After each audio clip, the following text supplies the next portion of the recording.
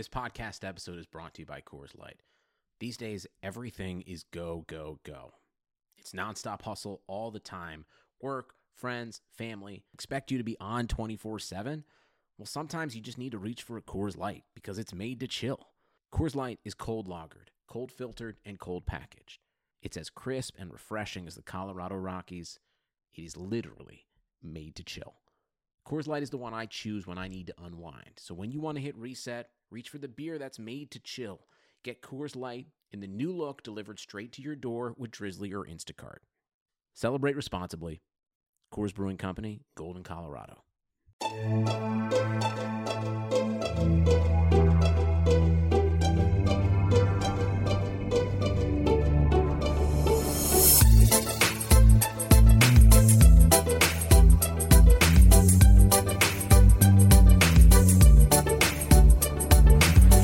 Hey there, Knicks fans.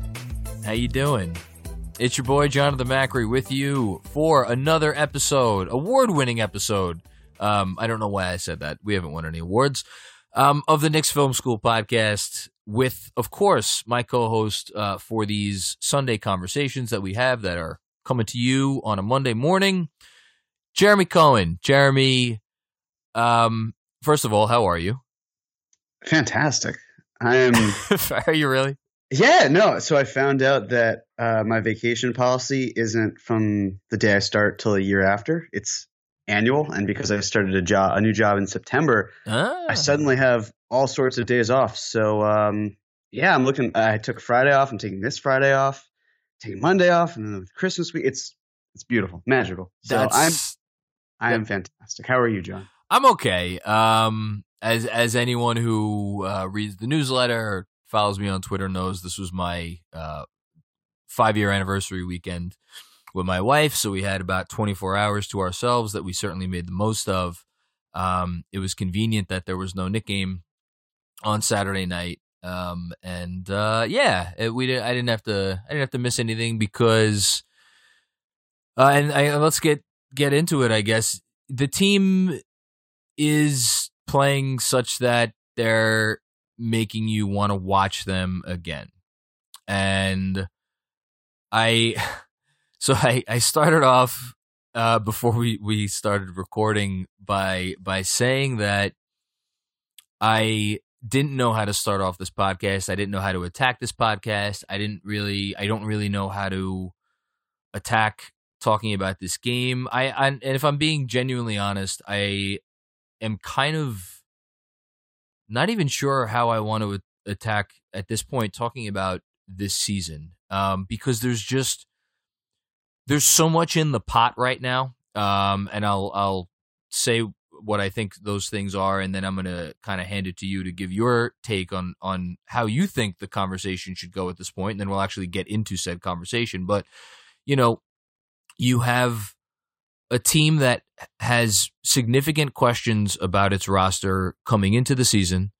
Those questions were seemingly answered, and now some of the answers that we thought that we had are at the very least slightly in doubt, based on what we've seen since Mike Miller took over, which is now 5 games. And we have all kinds of questions about the front office, about how thoughtful they were about this summer, how haphazardly they were about putting this team together this summer, just how mistaken they were in their assessments. Because I think based on what we've seen the last 5 games, you could make an argument that this team, if they had been coached by Mike Miller the entire season, could be, 10-17?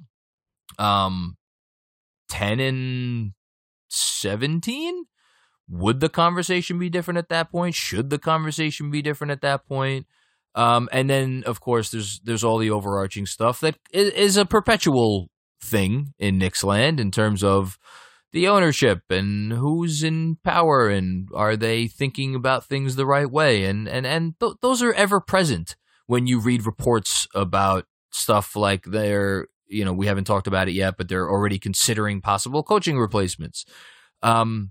And this stuff is like all out there. It's all in the ether. And meanwhile, you have this team on the floor that continues to show signs of progress, but continues to show the same frustrating things that have held them back all season long. And And ultimately, it's a very imperfect team, but it was always going to be imperfect, and it's just a matter of how we want to talk about it. So with all of that big, I just made a pot of chili where I literally threw everything from the fridge into the pot, and I am now giving you the spoon to stir the pot of chili. So I'll give you the floor, Jeremy. Oh, I thought you were going to give me the vat of chili like Kevin in The Office, and then I was just going to spill it everywhere. That's where I thought it was going. Is that Kevin's? It's a top 3 Kevin moment. Oh, it has to be. Yeah, that's when he's using Dunder Mifflin paper to scoop the chili back in. So don't drop the chili, Jeremy. Yeah. So in terms of just the coaching aspect, what I found really interesting was that over the last, I want to say 9-10 seasons, only 2 coaches who became interim head coaches kept the job. And we're seeing it from last year in the Wolves and the Bulls. And we should say the Wolves are almost an exception because that's a family lineage thing, and that name carries a lot of weight there. I just want to throw that in. So exactly. It's really an exception. Yes. So it's really just Jim Boylan. I could see Mike Miller staying. I think what we're seeing is great. It's just a matter of how much of this is that honeymoon feeling of our coach was just fired. We really want to fight.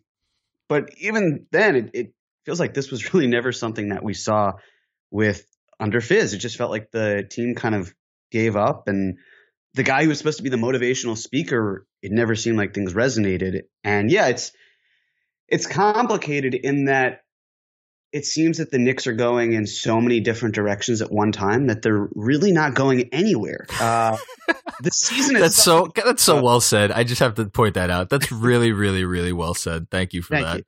You. From a season perspective, we know that simply from their record, they're going downward. And 2-3 is a 5-game sample size. And I just want to point out that I found this on Reddit about a year ago. And well, then it has to be true.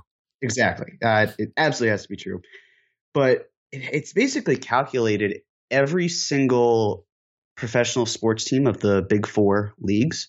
And it had the Nuggets as the number 1 team in terms of home field or home court advantage. I wrote about that for, I think, like Fansided or something last year. Yeah, no, they have the best home field advantage in all of sports. You're right. Yep. And also in the top, I want to say 5 or 6 are the Warriors, the Kings, and the Blazers.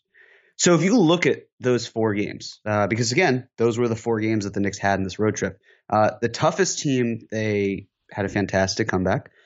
The Warriors game, they led, almost blew, but still won in overtime. The Kings game was really a great game. And then the Blazers game was one to forget. But the point being is that it's so hard to figure out if this is just momentum. And I struggle to believe that momentum carries from game to game in most sports, because I think within games it's a lot easier to capitalize on it, but I think things change from game to game. I used to believe in it, and then I started watching Rangers hockey, and especially in the playoffs, just never seemed to carry over in puck luck. Whatever. Point being, I'm very curious as to how this team continues, because I fervently believe that this team will make some sort of lateral move, because they're starting to get caught in that gray area of, okay, well, we know we're a bad team, right? There's probably not a chance for us. But what if there is? Like what if we just kind of got close? A chance at what? Right, exactly. A chance at what? In this case, and isn't that the question overarching now? If there's one question that you would probably put as the overarching question for the rest of the season, I think in some way, shape, or form, it's that. Yeah. And, I'm still of the philosophy that big things need to occur, but the front office, now that they clearly made a head coaching change, they've gotten Elfrid Payton back. We're seeing Marcus Morris, if he's playing like he played tonight, I mean, that's phenomenal ball. And that's when he had flames shooting out of his butt for an entire quarter. Yeah, that was nice. I got 16 points in the third quarter. It's exceptional. So that's the thing. It's like it's almost at the worst time that this is happening, but it's also at the best time, because I think what people also should understand, if you're sort of just in the we need to lose no matter what, at least being competitive, while it's nice because it seems to meet it's middle ground for those who really want to win and those who want to lose, even though it's not in the outcome of those who want to win's favor. If you're at least winning some games, you're showing that the players you're showcasing are capable of winning games, right? Because no team wants to trade for a player that's just putting up great stats on a lousy team and doesn't have an impact on winning. And so I'm hoping that that's something that kind of carries over where, yeah, they're going to be games that the Knicks are going to win. The next 7 are mixed bag, but I think around 4 of them are I don't want to say easy per se, but winnable. Easier They're winnable. Exactly. So, yeah, is it the best thing from a losing perspective if they win a few games? No, but then again, if you look at the sample size of what this team is able to do with Mike Miller and showcasing that to other teams, then they might be of the belief that, yeah, actually, it's great to see what he's doing. I think we could do something like that or even better. That player could fit really well in terms of what we want to do. Hopefully we have the assets in exchange and we can go from there. But I still, even at 6-21, I'm hard pressed to seeing this team admitting that the season's gone quite yet. And, I hope we see more games like tonight where at least they're competitive, that fans want to watch, and it's not going to be this blowout that's expected. So you are looking at this point purely from, no, I wouldn't say purely from an asset management perspective, but you are largely with a outline of, yes, it's good for culture / the kids / all that stuff to be in these games. Yeah, I want to see, RJ probably shouldn't have been playing down the stretch tonight. But I would agree with that. He got the if the goal was to win the game, I would agree with that. Right, I would probably have put Frank ahead of him just based on how he was performing and just more so how RJ was performing or not. But that said, you're still giving a guy that you hope to have or be a franchise cornerstone in some way a taste of what playing against one of the best defensive teams of the NBA is like. And I don't want to cut you off, but you're also doing it in a. And this is, again, these conversations could literally have 1,000 different branches because you're putting him in a late game situation, pressure's on, good for experience, all of the things, except for the fact that you're putting him in a situation where it's absolutely the worst basketball situation for a guy like RJ Barrett, who, if ever there was anybody that needed to be surrounded by 2, 3, 4 shooters, and he's just constantly finding himself, especially late in the game tonight, surrounded by 0 shooters, other than Marcus Morris, who had kind of cooled off. So I want to throw that one. We're gonna just keep throwing stuff in the pot tonight. This is the pot of chili episode. Sorry, continue. Yeah, no. So it's the sort of thing where I'm not solely about asset management, and I know we're going to get into this as well. But an argument could be made where if you wanted to pursue that Masai Ujiri 2 first-round conveyance of some sort, return, whatever you have it, making sure you get the most out of the assets and squeezing every ounce of future asset out of this core that you can get. And again, I think that also goes to say that the young players the Knicks have are still assets. That doesn't mean that they're trade assets.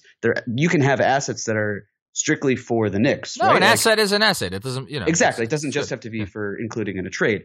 So yeah, I think that the one problem I have with these games, I don't have it quite yet, but I could see myself feeling this way down the line, is if the Knicks keep playing veterans in crunch time, if those veterans tip the scales in a way where we then look back and it's like, I wish that these guys hadn't determined the outcome of perhaps 3 games that between, the time it started and the deadline.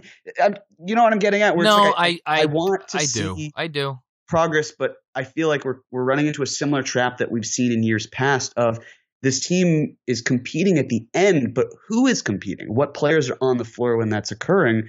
And again, it's not something I have an issue with at this moment, but I can say with absolute certainty that I'm monitoring it, and it could personally bother me later.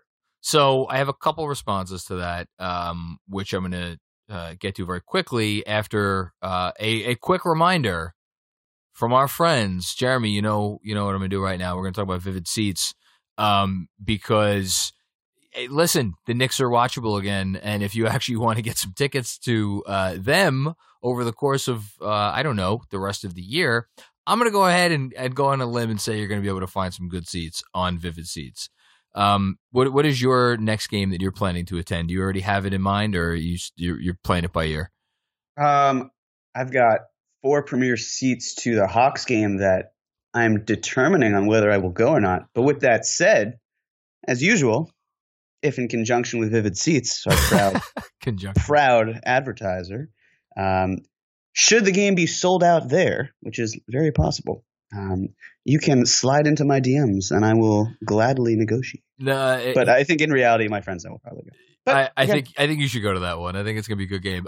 Anyway, if you want to go to the Hawks game or any other game or Broadway or football, anything you want to go to, download the Vivid Seats app. You can go to the App Store or Google Play and get it. You'll be automatically enrolled in their rewards loyalty program, and of course, every purchase is backed by 100% buyer guarantee. Most importantly, enter promo code OVERTIME when you buy at checkout to receive a discount of up to $100. One more time, that's OVERTIME at checkout. Receive a discount of up to $100, which, $100. It's pretty helpful. Here's my response to you, sir.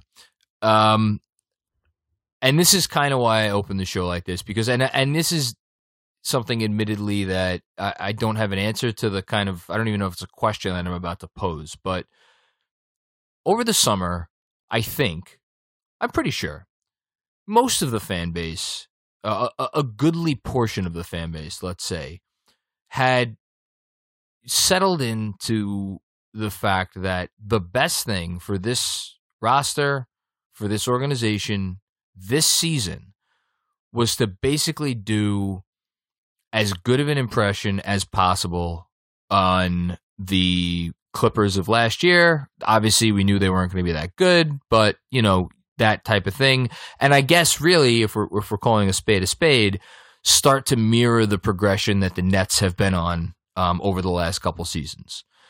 Now, it's, of course, important to point out that the Nets didn't always have their pick in some of those years, although they did for, here and there.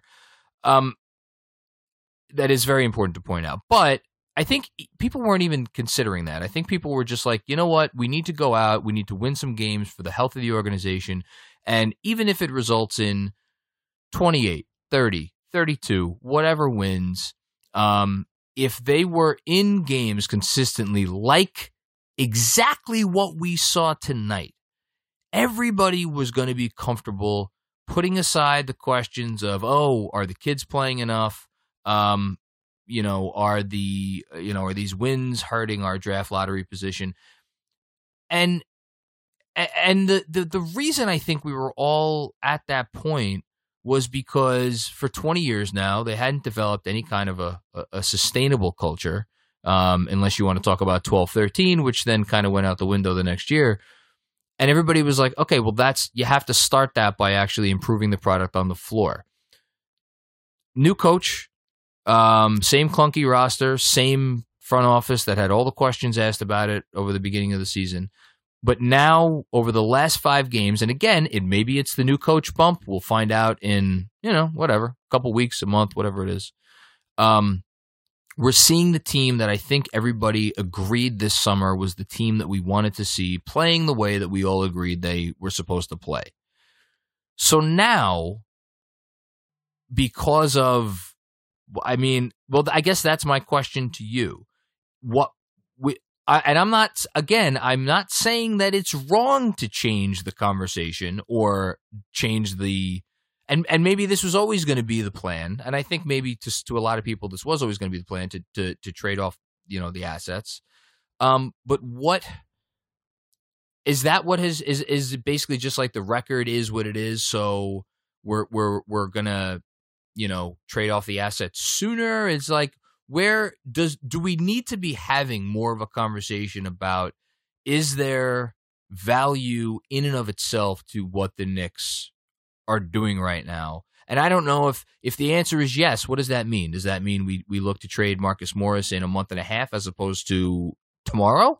Like these are the things that I'm wondering, and I'm curious because I know where your thinking is, and I'm just curious to hear you explicate. What's the word?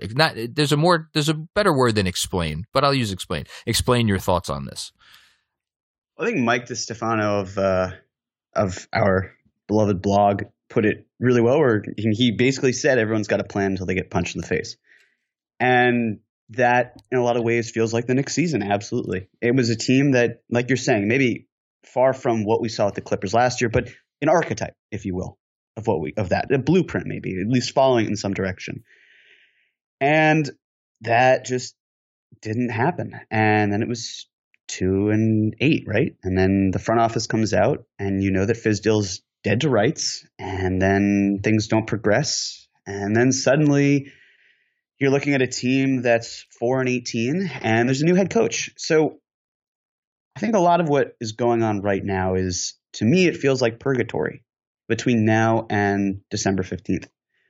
Which it is today. Right, exactly. And in reality, it's a sort of thing where, okay, well, you can hold on to your pieces and you can try to do more with it, but what is that really getting you? Like Marcus Morris, for example, last week. That's my question. What is it? Right. Is there value in this in and of itself? In the team, or in terms of like staying as is? In terms of if they could stretch this 5 games out another month and a half. I mean, the trade deadline I think is February 10th. Is that right? Maybe 8th. Whatever. It's the first. It's like the first Thursday in February. It's roughly 8 weeks away, 7 weeks away, 7.5 weeks away. Is there value in getting another 7.5 weeks of this caliber of basketball, getting more wins out of it, because they'll probably pull out some of these games, even though it's veterans doing it, and just kind of putting the pieces back together into what this season was supposed to be, and like injecting something into the organization. Like, guys, we're actually we are kind of on the right track.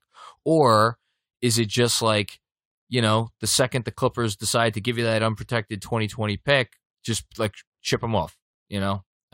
That's really the question for me.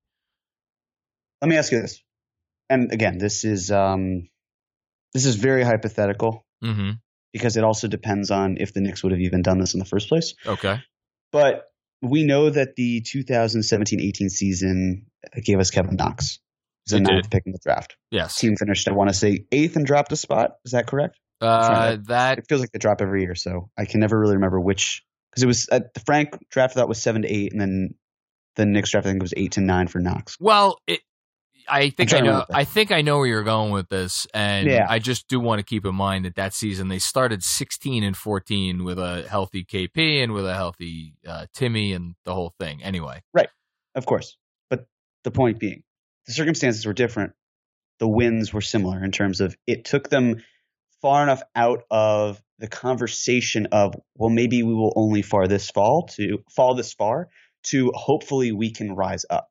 And I have a lot more faith, especially because that was the last year of the draft. It was the last year of the old lottery, rules. Yeah, I believe. Right. So, well, no, hold on. 17, 18.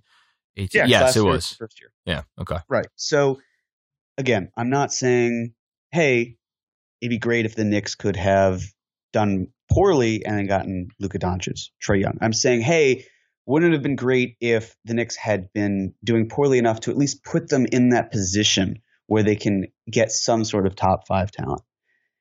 And that's really what I look at here.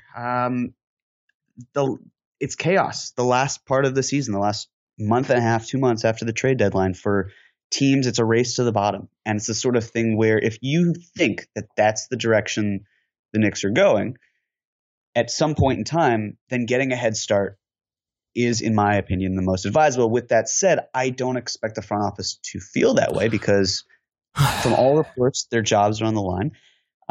Trading Marcus Morris, first of all, there have to be enough offers there. We hear about possibly a first-round pick, but if the Knicks don't have a great offer in hand, then they can't exactly trade him. But I think the other thing is that the Knicks are probably – I don't know how much higher you can get for Marcus Morris than a late first-round pick. Oh, no, it's whether or not the pick has any protections on it. Right. And if they And if we're talking about the Clippers, who I didn't listen to it, I just went off of what I saw on Twitter. I guess Woj said something on ESPN tonight that the Clippers were, I guess, essentially prepared to offer a first-round pick for Marcus Morris. Is that? Yeah, so it's with the Mo Harkless contract. Yeah. And that makes sense. But it's also the opportunity cost that the Knicks front office has to deal with, right? Because it's not just trading Marcus Morris.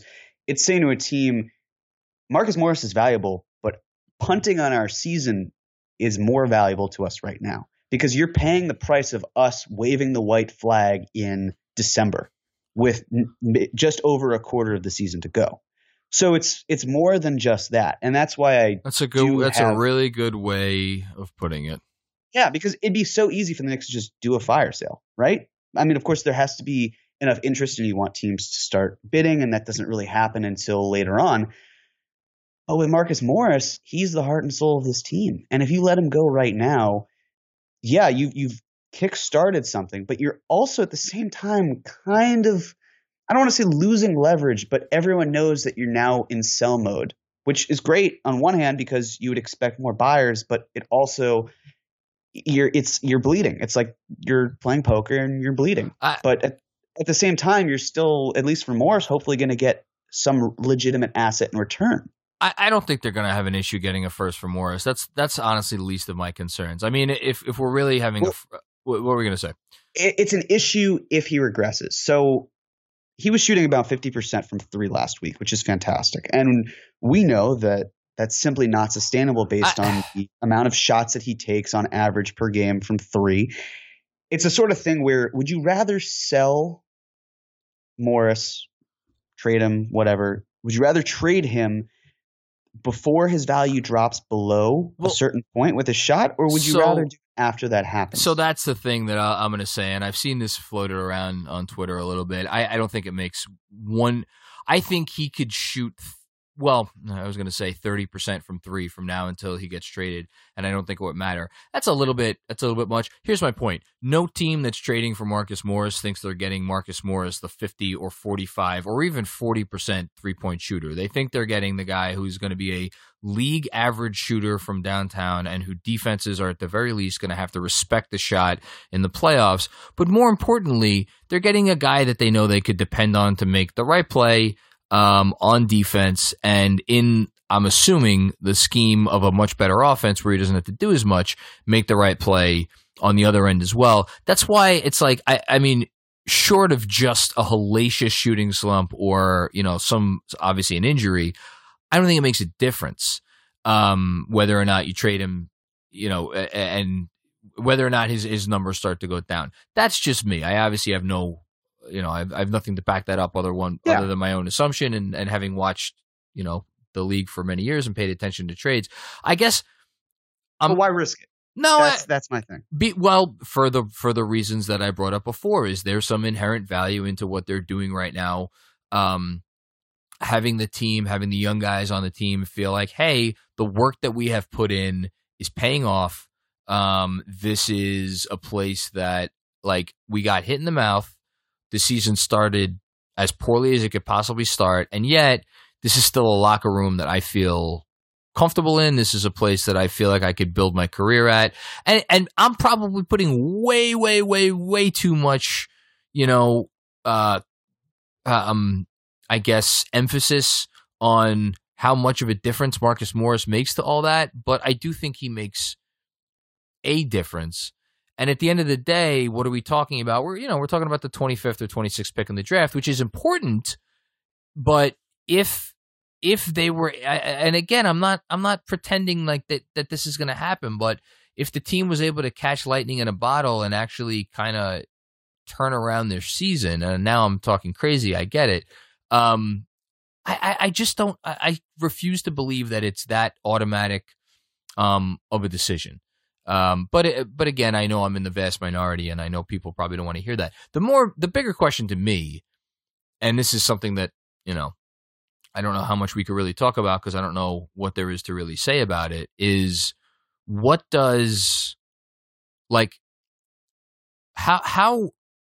going on with the front office right now? Like, so James Dolan has obviously retained Steve Mills and Scott Perry. They're still employed by the team.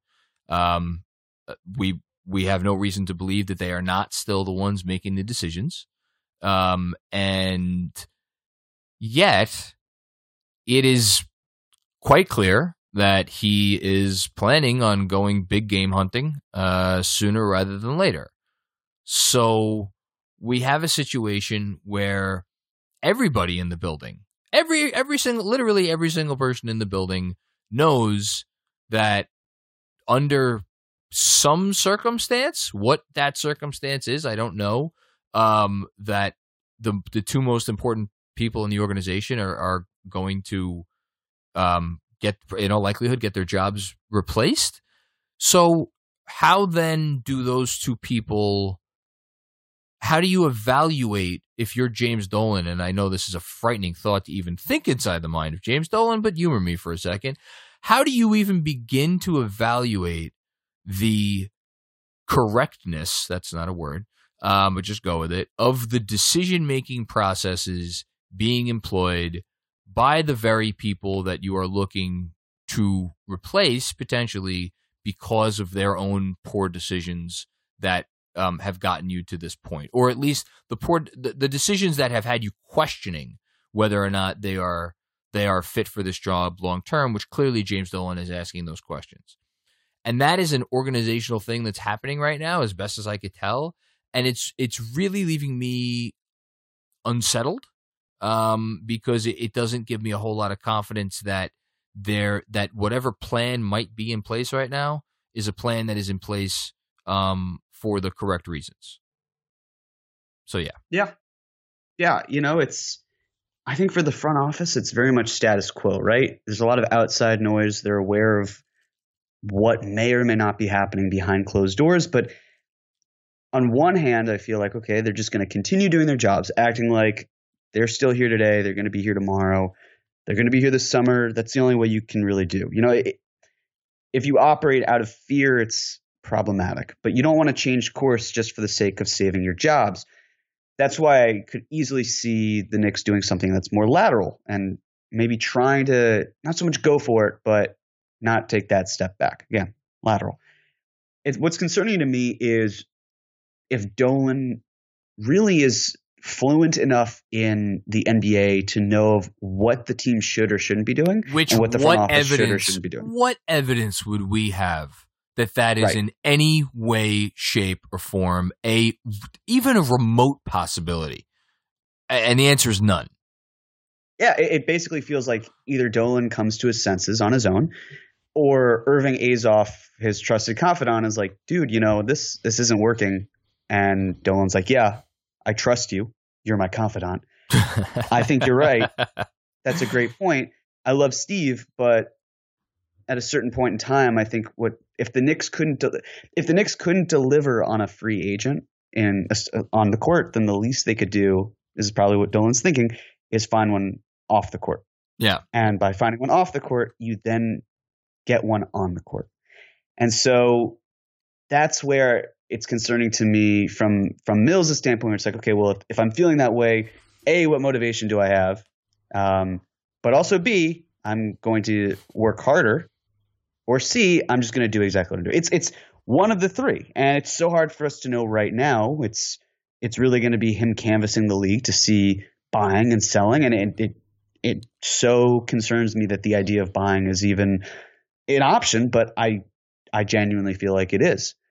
But trades are going to happen. There has to be some sort of guard movement. There's a logjam there.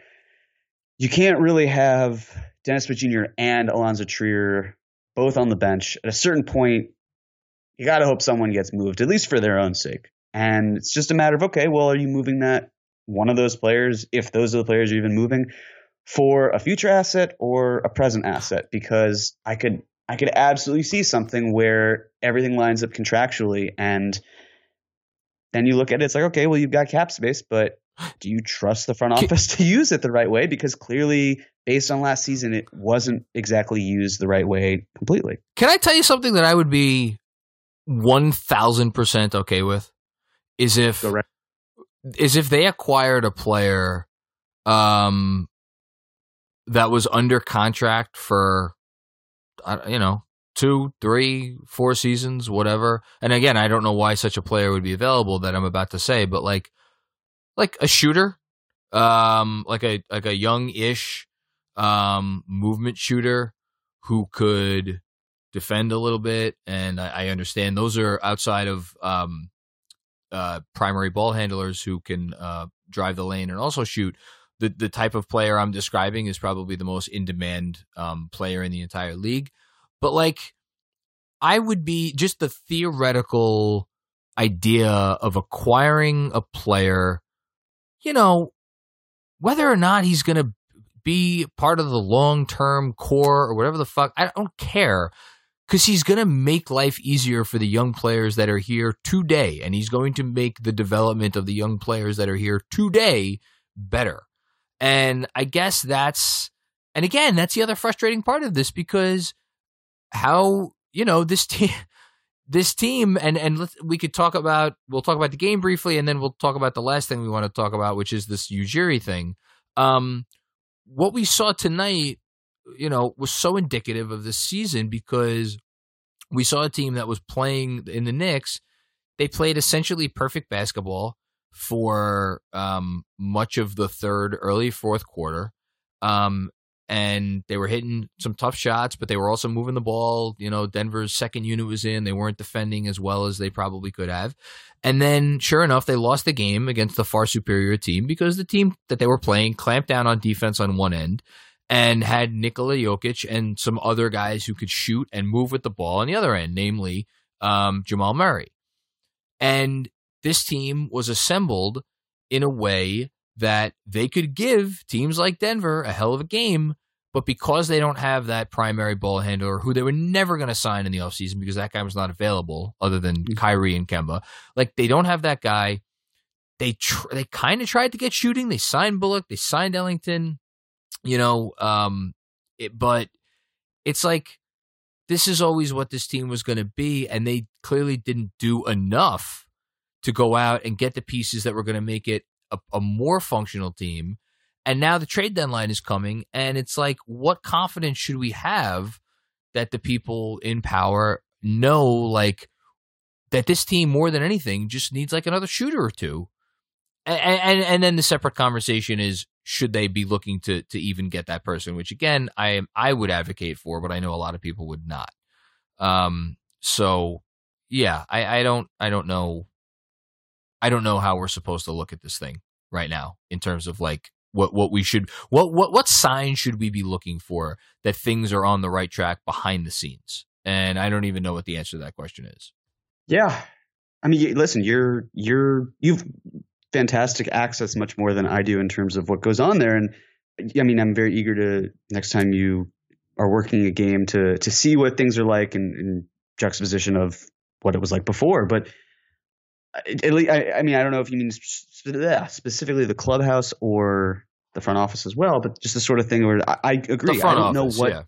Yeah, I don't know what has to click in order for the front office to sell a lateral move or buying. Like, does it have to be in a 7-game stretch? Do they have to win 4 out of 7? And now all of a sudden you're talking about a season that's what, 10-28, right? Yeah. And then you've got a 4-game road trip in the West. I think that the plan right now is just hold, because of the fact that things can really change from it. If they're truly evaluating based on 10-game sample sizes, as that's what their word was, then they can look at a Mike Miller 10-game sample size. And based on what's coming up at the next 5 games, there's a legitimate possibility that the Knicks walk out of that at 4-6, even 5-5. Yeah. And I agree. I have little faith based on what we've seen. And I know that it takes time, but at the same time, I don't know how much longer we can give Mills, considering the fact that he was in Perry's role for 2 years. He was doing exactly what Perry's doing, and Perry's go-to moves seem to be, especially in free agency, finding guys that he drafted in the past that he really wants to prove these are the guys that I see fitting my vision. And I simply don't see that being as a viable solution. I think it's okay to take flyers on guys, but let's face it, every player that the Knicks, not every player, but the majority of the players that the Knicks signed this summer were most likely overpaid. We don't know what the other offers were, but which would have been fine if they were the right players to make if it were cohesive. It would have been completely fine. But I think about the fact that Reggie Bullock would have made what, $8 million a year, if not for the fact that his physical turned up with him being injured. And it's great. I'm really glad the Knicks didn't get locked into a contract of $8 million for Reggie Bullock, and they were able to use that money to sign Marcus Morris and then to go over the cap and use that money to sign Reggie Bullock with the exception. But it's also like, okay, well, we would still need to see what his impact is, but do you really think that it's great having the shooters? I mean, again, it's not as much ball handling, but that type of player that you kind of identified in terms of finding, it's definitely not Reggie Bullock, but at least, again, aside from most of the ball handling and breaking down a defense, Reggie Bullock can give you spacing. He can give you sufficient defense. I mean, I think there was something about that I saw when he was signed where he was like really great on their spot up or catch and shoot last year consistently, and that's all great to hear. Yeah, but you know, even that wouldn't change the fact that the best guys on this team and the guys that were going to always be on the floor more often than not were RJ Barrett and Julius Randle, two guys who don't bend to defense at all with their outside shot. And then add to that the point guards, none of whom could shoot either. And it's like that right there. If you want to know what's all wrong, it's literally right there. Point guard plus Barrett plus Randle equals a clunky team that is going to be a bottom 5 offense, no matter what else you have going on. It's as simple as that. And again, gets back to the people that assembled the team are still there. You want to talk about Ujiri? I do. All right. Before we talk about Ujiri, let's hear from a new friend. We actually heard from this was a new old friend because we heard from them at the beginning of the season. And of course, I'm talking about CBS Sports HQ. So it's a streaming sports network. It's 24/7. Here's the catch, though. It's free. It's completely free. It's always free. It's never going to cost you anything. And I mean, basically what CBS Sports HQ is doing is recognizing the fact that much of the sports coverage that we see nowadays is, I don't know how else to say this, but utter nonsense. And they're basically just focused on the game. They'll give you the highlights. They'll give you breaking news. They'll give you fantasy advice. And of course, occasional gambling picks and analysis to get you the edge there. So don't forget, it's always completely free. You're never going to have to pay a dime for it. You don't need to log in or any of that stuff. Just download the app on your phone, Apple TV, Roku, Fire TV, or anything else. No fake debates, just sports for real sports fans at the great price of completely free. You don't even have to log in or sign up for anything. Download the CBS Sports app and watch CBS Sports HQ today. If you had the CBS Sports HQ app, you would have noticed, surely, over the course of the day, that a story dropped from who had the original story? Was it Ian? I think it was it Ian with SNY? So. Yeah. That it's not so much a report that Ujiri himself would cost at least 2 first-round picks for the Knicks to acquire him mid-contract, which he is, again, under contract until the summer of 2021. But that, I guess, around the league, it is understood that like top executives like Ujiri, the starting price is or the beginning asking price, is 2 first-round picks. You had, I don't know. Do you think your take was a hot take? I don't. That's what I want to ask you. That tell the folks at home your take, and then do you think it was a hot take or not? My take was that if it cost 2 first-round picks to get Masai Ujiri, and again, this is you can't really evaluate it in a vacuum because of the fact that there are other talents out there. But if we were looking at it in terms of if that's the cost and he's available and there's mutual interest, I would feel comfortable giving 2 first-round picks for Masai Ujiri. There are caveats there. I know we'll go into it, but the bottom line was it's something that it's something I would feel comfortable doing because it really starts at the top. But I in preparation for this, and I texted you this as well, I came up with it was really essentially 7 points Wow. I'm very happy to talk about preparation. So let's start with number one, shall we? Yes. Number one is I don't think Masai is coming. I think that the report also likely coming from Toronto or a party affiliated with Toronto, because to me, I think they're genuinely concerned that he would walk. And by saying this, it starts to kind of put second thoughts in the head of someone like Dolan, where it's like, oh, wow, it costs that much to get him. I mean, I can find similar executives out there for far less or even for nothing other than salary. So maybe I should back away. That's what I took away from this, that it's kind of at least, or maybe that's something that they had heard. It just felt like a smoke signal, if you will. Can I respond to each of these points in real time? Oh, I'm hoping you will. I have absolutely no opinion on whether, much like with Kevin Durant, when everybody was like, oh, of course he's coming. He is going to, like, saving the Knicks would elevate him and his basketball legacy. And I was consistent for the last year, or the year going into June 30th, that I was not buying that, because that equates to us assuming we know what Kevin Durant wants, much like this conversation is we are assuming we know what does or does not matter to Masai Ujiri. I am not about to do that, but what I am prepared to do is say that I do believe he cares very much about his Giants in Africa program, and Dolan. I mean, you just posited a theory of maybe Dolan getting gun shy in terms of money. That's one thing we haven't really seen any evidence of. Oh no, not in terms of money. I think he would give him as much. He would do a blank check. It's more the assets that it would cost, because I believe it was McKinsey that told Dolan first round picks are very valuable, and then Dolan would say, "Well, I'd rather keep the picks and find someone else than go with Ujiri." So that's a separate question. That's actually the second point, which we can get into. Yeah. So give me. Yeah. No. That's my whole thought. So what is your second point?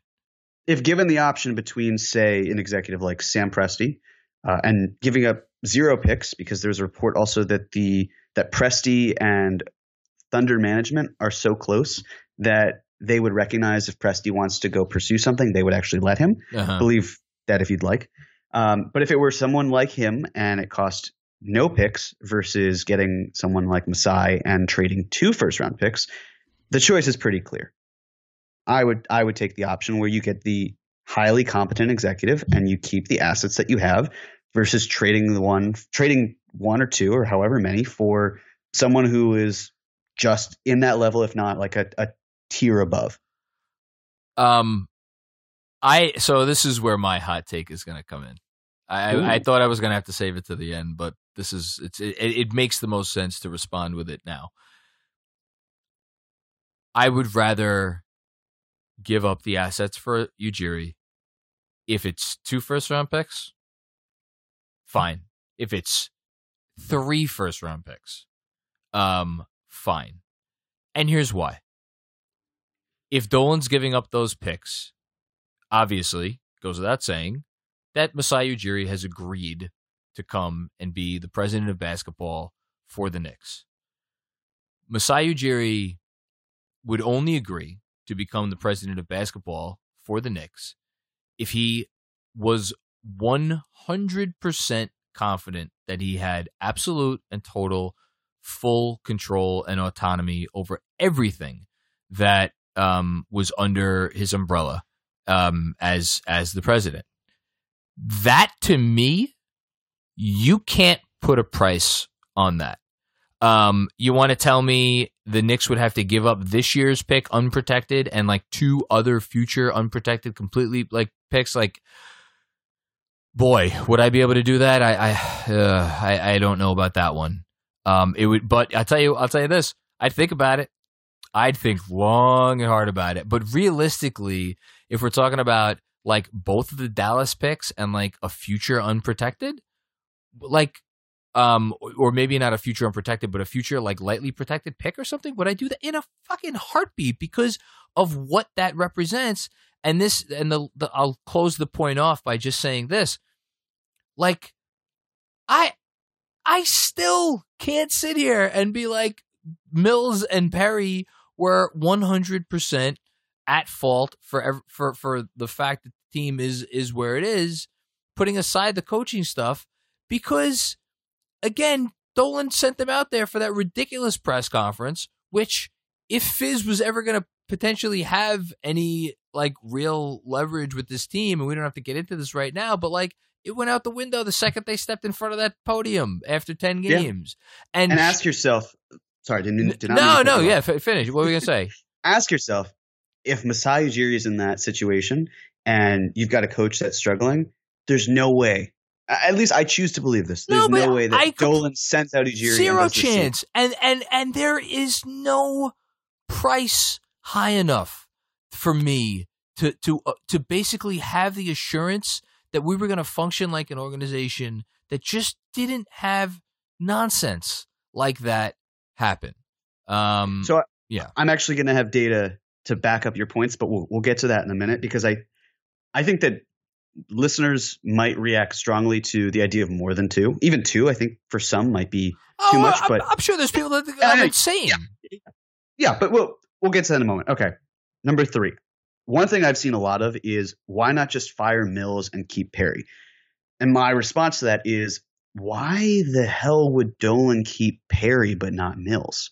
The only reason that Perry's there is because Mills brought him on board. And if Mills is gone, the only connection that Dolan has to Perry has now been completely severed. There's no reason for Dolan to trust Perry any more than he would trust Allan Houston or literally almost any other outsider.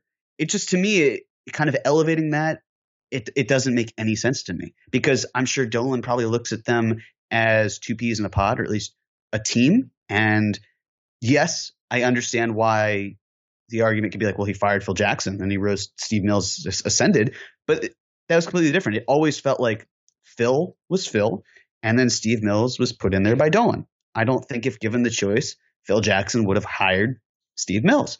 And so this is a very different situation, because it's not a Garden executive. This is someone hired from the outside who really, that's the only association that he has, is with Mills.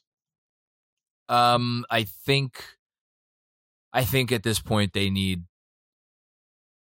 I don't want to say a house cleaning, but it goes back to the same point as before.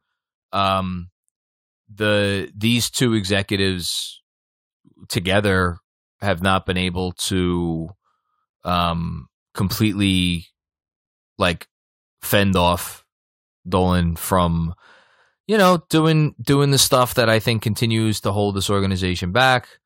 I hate to keep going back to this point, but whether it was Perry or Mills and Perry or fucking Irving Azov, they signed their main guy that they signed this summer was Julius Randle, who was perhaps the worst fit given the rest of the roster in terms of the most important pieces on it, namely Mitchell Robinson and RJ Barrett. And a lot of us wanted to believe that there was some greater plan in place to avoid what seemed to be the obvious ill fit of those three folks together. And there was not. And, like, Perry was involved in that, and whether it was his decision or he was just complicit in a decision that came from above his head, it tells me that he does not, like, if you just gave me a situation where it was just him, no, I'm sorry. I can't get on board with that. Number 4, Masai's contract is up. Why not wait until 2021? That's the interesting one to me. There is a clause that Masai has. It's Howard Beck wrote about this. I honestly didn't even know about this until last night. I somehow must have glossed over it in the article. So my take on that is, good luck finding an executive. If you clean house, good luck finding an executive who is comfortable keeping that seat warm for an entire year. Because I think Allan Houston would do it. Yeah, but I don't think he would necessarily want to do it in the sense of what is Dolan really going to let him do? There are not going to be any big moves, because Dolan's going to want to keep the deck completely stacked for Masai. It's really just minimal moves in terms of, like, what goes on. And for Houston, it's a little demotivating. Yes, he gets to be that type of person, but it's essentially a year promotion and then a demotion of some sort. I don't see why that would necessarily appeal to him, because of the fact that there's really not much motivation to do your job because he gets to be president of the Knicks. It's cool. I get it, but how many big moves does he get to really make? Oh, I think Dolan would. Well, you know what? That's interesting. Would I be happy with that? No, I would rather. This is going to sound nuts. I would rather give up the assets and get Masai now. And you want me to say something that's really going to send people off a fucking ledge? Do it. 1,000%. I fully believe that if Masai Ujiri gets in the building before this summer, and when I say before this summer, I mean like in time to like make decisions on the draft, make decisions on free agency, like all of that stuff, I think 1,000% the Knicks will be players in the summer of 2021. Yep. And I know that's going to sound to people like, really? Seriously, Macri? You didn't learn any lessons from what we just went through? Yeah, here's the difference. Like, people didn't want to come here because they did not feel comfortable in trusting their... Well, I mean... People didn't want to stay here because they did not feel comfortable trusting. But I think I agree with what you're saying as well. They didn't want to come here. Kevin Durant didn't feel comfortable enough with things here to overrule, let's say, Kyrie and his pull towards Brooklyn. And then we should also say, for as insane a person as he is, Kyrie never really gave the organization a look. That's all because of the stuff that goes on behind the scenes and within the walls and all of that stuff. Masai makes all of that disappear. It's like literally, it's like a Thanos snap. It all evaporates. So yeah.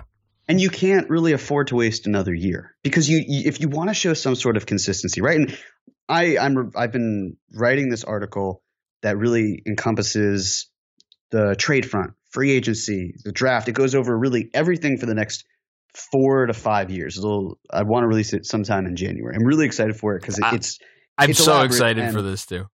Yeah, it's been a labor of love, and I've got another project that I'll talk about later. That's been another labor of love, but regardless.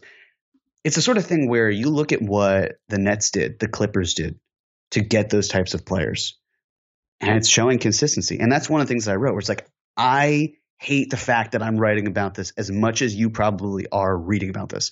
And so I'm just going to transfer that by saying I too hate the fact that I am talking about this as much as people are probably listening to this. But it's the total thing where, yes, you need that consistency. If there's not time to waste, then you got to start now. No, but it's the most important thing to talk about. You shouldn't apologize for it because it's the most important thing. Yeah. Okay. What are we up to? 0.5, 6? What? 0.5. 0.5. Okay.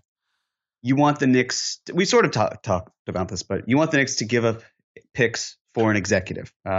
Want? No. Would? Yes. And I would definitely do 2021 and 2023 based on the fact that it's not like there's a year that goes on without the Knicks having a first round pick, because it'd be better to have one first round pick every year than it would be for like none in 2022, but 2 in 2021 and 2 in 2023, and then 1 in 2024. So it's just like spacing them out, in my opinion, is best. That's the Knicks flushing their picks down the toilet. It is, yes. I'm dangerously close to the toilet, but that's I love it. I don't really have a strong opinion on this. Here's the only thing that I'll say, and I think it's an overarching thing that people need to remember, is if it's Ujiri or Presti or whoever that's coming, like they're the ones who have to come and take on the job absent whatever picks are being sent for their services. So it's almost like if they're comfortable with it, I'm comfortable with it. Like whether it's, and again, it's like whatever those picks end up being, you have to remember, if you're like, how could anybody be so insane? Well, there's at least one person who doesn't think it's insane, and that's the person who's coming to the Knicks to take the job, because there has to be an understanding. It's not like they're going to agree to the job and then like back themselves completely out of the conversation, if that makes any sense. Yeah, and it's the first time in eons that the Knicks actually have a surplus of picks. It's different than, say, trading it if you didn't have more. Like basically the way I look at it is if you've got like the Celtics, right? When they tried to make a big move, they weren't trading from their own assets. They were trading from the assets of others. And that's totally fine if that's what you want to do because they're not assets that really belong to you in the first place. So if you can transform them into something that's bigger, then you should. And of course the Celtics didn't really do that, but part of it worked out, right? Part of it didn't. It's par for the course. And I don't know if they would if I were them, I would have certainly done the Kawhi trade, but it really doesn't matter in that sense. But for the sake of this exercise, let's just would you say it's fair to pretend that the 2 picks would be the Mavs picks? Or some iteration of it? I think it's the 2 Mavs picks, and I think it's a Knicks pick, and with the question being what are the protections on the Knicks pick? Yeah. So okay, let's say it's that. Say it's 2 Mavs picks and then some sort of protected Knicks pick. Maybe we'll do lottery protected just for the sake of it, and like 2 years after 2023, so 2025. Does that sound good for the sake of the exercise? Sure, why not? Okay. So in that case, then it would have cost. It would have been Porzingis, Tim Hardaway Jr., Courtney Lee, and Trey Burke for Masai. Whatever return you get from Marcus Morris, and I'm not expecting very much here, but the returns of 1 to 2 of Portis, Ellington, Payton, whatever it is, I would label that as a success. Would you not? It's yeah, sure, but it's like it's a silly conversation because. But it's assets turning into something like no, it's no. Sort of thing look, I don't mean like it has to be. There has to be an end game, and if that's what they're transferable as, that's kind of how it feels. Even everything that has happened up until this point, it's a sunk cost. It's done. It is not. Right. It is not. KP is not coming back. Anything that was done, the cap space. It's not. It's all gone. It's all about. But I'm saying from a fan perspective, where we feel the need, and I'm generalizing here. Yeah. We feel the need to make things feel like they were won or lost. Listen, or it wasn't a wash at the very least. It's been. That's why I'm stating it. It's been nothing but L's so far. This would be a W. That's. I mean, no, I'm serious. Like that's my perspective. No, I don't mean to be so trite about it, but anyway, that's kind of where I'm at. Okay, last 2 points, right? Yes. Point 6 is picks could be anything. And so it's sort of like I don't think this team should be giving away picks like candy, obviously, but it's well worth it if you can get an elite executive. I think a big thing is fans do have PTSD, if you want to call it that, on trading first round picks. I mean, like for example, someone said that trading for Masai would be the last straw for them, and I was like, really? It was like you made it through dealing for a first for Bargnani, sayonara. That's what I have to say. McDyess, it's like that's the final straw. So, anyways, I going back to what you were saying in terms of the value of picks. So, Draft Express, RIP. They have really great data still. It's not updated. So I'm fully admitting it's slightly obsolete because the last year they had it was 2013. And players have changed since then. But I decided to do the math. So again, if we were to determine that the Mavs picks were 2 of them, right? And again, we can say Knicks protected. But for the sake of it, I looked at just for the Mavs protected, or both the picks. If they are, I think it's safe to say, 21 to 30, barring a significant injury that Luka may have either of those. Those are not going to be great picks. They're not going to be great picks. Exactly. So let's say they're 21 to 30. There were a total of 267 players drafted between 1985 and 2013. That's from the first lottery until the most recent point of data that Draft Express has. 267. Do you want to take a guess? There are also 5 categories that they have. They have all-star, they have starter, they have backup, they have end of bench, and didn't play in the NBA. Do you want to take a guess as to what the number one was of those 5 of the 267 for those years? Probably didn't play in the NBA. Or maybe whatever the one above that is, something like that. So there were 101 backups from 1985 to 2013. That's what Draft Express categorizes those types of players as. Okay. Next was end of bench players, 94.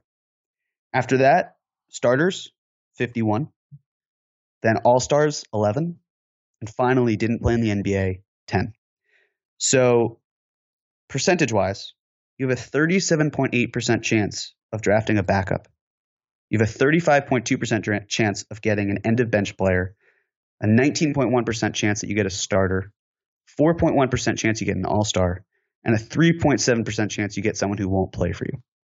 So to me, that says a few things. Number one, if you really think that statistically speaking, let's say here it's 73%. So there's almost a 3/4 chance based on this data that two of the picks that you would use in this analogy to get Masai Ujiri would be backups or bench players. Now ask yourself. Again, I understand that picks can be used in trades. I get it, but then again, also consider what their value is. Yeah, I know, and people know that value. Trade. Yeah. Those two picks for Masai Ujiri, and sure, the protected pick, basically almost a 75% chance, 3/4, whatever, 73% chance that you're getting a starter or a backup. I'm sorry, a backup or an end of bench guy for Masai Ujiri. And then on the flip side, there's almost an exact same amount, 4.1% versus 3.7% chance that you get an all-star versus someone who doesn't even play in the goddamn NBA. For a guy that built a championship roster out of no lottery picks. Here's the only thing that's even like you obviously the numbers drive home what should be obvious to anybody, but I'll just say the only thing that would give me pause in terms of like what I'm giving up is the unprotected pick this year, which I think would be a lot. Like to give up, of course, that would be a lot. And giving up a top 10 pick for any executive is too much. But I think we can all agree on that. Or an unprotected pick next year, simply because the 2021 draft is already being talked about as one of the better ones. And then, of course, 2022 is the double draft in all likelihood. But theoretically, if you bring in Masai now, that's 2 years from now, and you would, I'd be more comfortable taking that chance. But it would basically be if they could get him without giving up an unprotected pick this year or next year. Again, because of all of the things that you just said, I think it's not even a conversation. All right, we're up to our last point. One more point before that, not like a main point, but for 2022, yes, a sub point. We know how good Masai and his team are at finding talent and developing them the right way, right? Yes. So in 2022, we know there's the possibility of a double draft. That means that there are going to be a whole lot of great players in the first round coming from high school and coming from college. It's going to be awesome. It means it's going to go all through the draft in terms of talent levels. But then it also means that there's a lot of talent that doesn't get drafted. And Masai Ujiri did a really damn good job with a player like Fred VanVleet.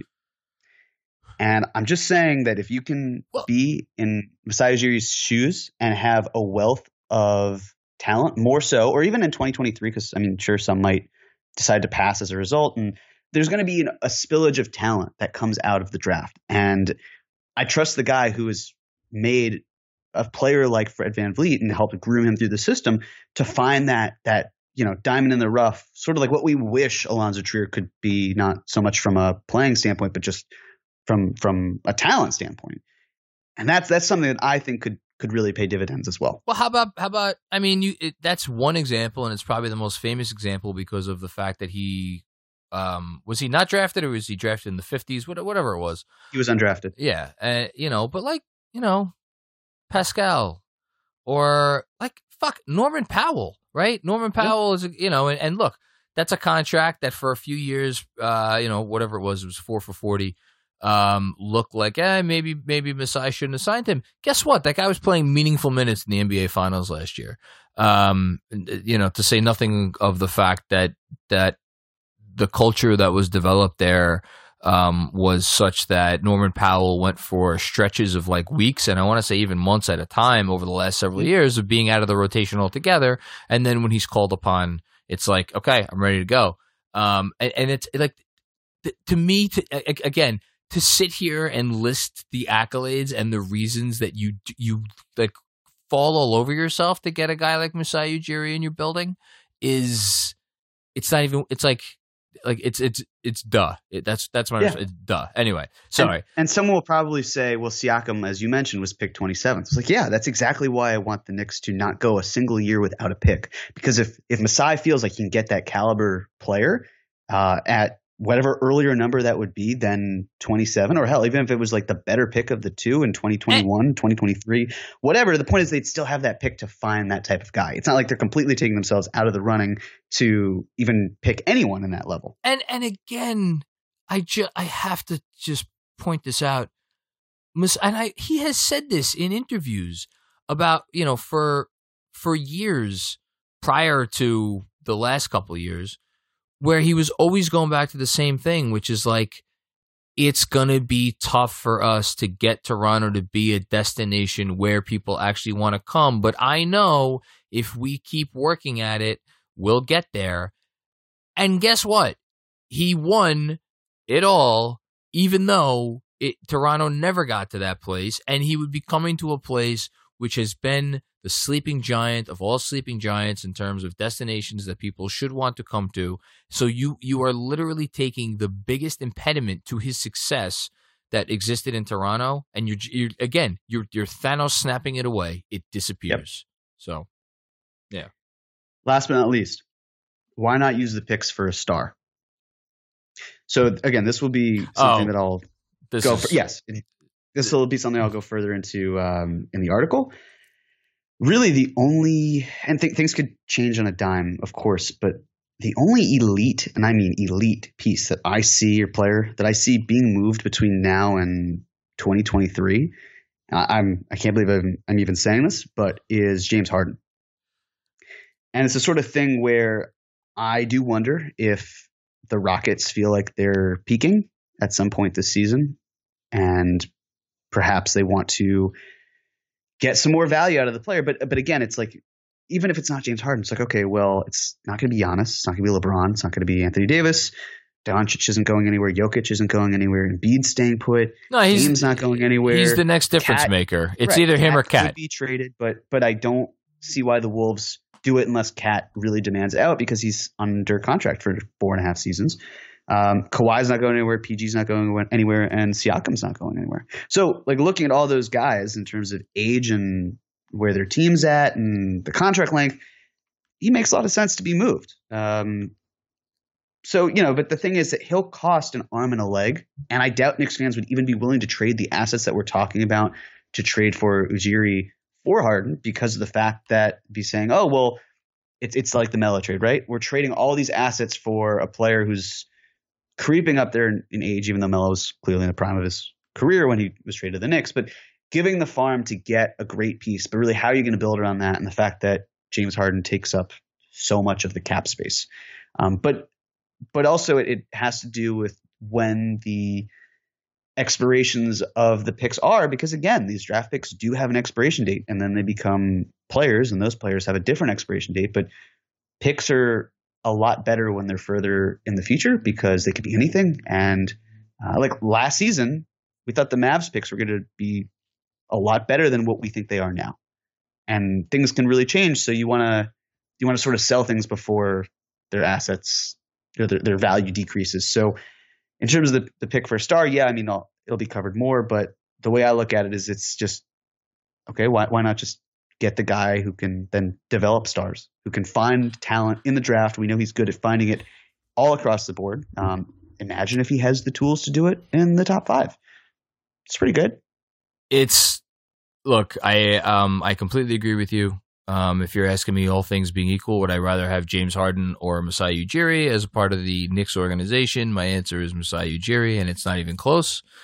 For the reasons you said. And also, to the larger point, and I'm not saying Melo was ever as good as Harden is now. And even in a year or two, if and when that trade would occur, I still think Harden would be really freaking amazing, and I think he's a top 10 all-time NBA not player, but offensive player. And I still would not even think twice. For all, and again, not to repeat what I said already, but just the idea that you would be bringing in someone to finally just have his way and no threat of buffoonery or tomfoolery or any other word that you want to use to derail the process from that point. That's enough. That's enough for me. That's enough for me. So I think, Jeremy, you have made a compelling case for why, essentially, if there's any way, shape, or form to get Masai Ujiri in the building, that we should, the Knicks fans should be full-heartedly throwing their support behind such a thing. Is that fair to say? Yeah, and I would just go back to the first point, really, which is, again, don't necessarily think Masai is coming, and then the second option, which is if it's between picks and not, it's okay to shy on the side of not giving up the picks. But I really wouldn't rule it out. I get it. I get it. But even so, this is my stance on it. I'm sticking to it. Yeah. Well, this was fun. We talked for a while, but again, I think as shown by the fact that I started off the episode with just throwing a bunch of shit against the wall because I literally don't even know how to center the conversation around this team at this point. I think it was kind of warranted because there's a lot of stuff in the air right now, and it's important to hit all that. Jeremy, you already talked about something obviously that you have in the docket. Anything else you want to say before we get out of here? Yes. Well, first of all, I think this chili is going to taste fucking delicious. Oh, it'll be wonderful. Yeah. Yes. So in terms of what I've got, whether you are in favor of selling, buying, it really doesn't matter. I've been working on something I was really going to be a free agent thing, but then I decided to wait until later. It's a spreadsheet, and I'll have it out later this week, but it really gives you like access to what each team's expiring salaries are. It's got it laid out. It's sorted. You can fool around with it. It's not quite like a Trade Machine or Trade NBA. That's a whole different thing. I don't have the genius to do either of those things, but it's the sort of thing where you can at least visualize on one page. And huge shout out to Early Bird Rights and Spotrac and all these other contractual things. But it's a lot of fun. At least it's been making it. And it's a good way, in my opinion, for how you can kind of follow along and see salaries that work. And then if you've got those ideas, then you could eventually go to other places as well to conduct your mock trades. I am so excited by this. This is really cool. And it's something everybody else should be looking forward to as well. All right. I have nothing to say other than thank you, everybody. If you have stuck with us this long, you are a trooper and you are amazing. And we will be back with you with another episode of the Knicks Film School podcast very soon, where I think we're going to have one more episode this week. A little bit of a light schedule this week because I have some stuff going on at the end of the week. But we're going to have definitely some more to head you off into the Christmas break. But until then, have a great week, and we will talk to you very soon. And that's it. Idiot.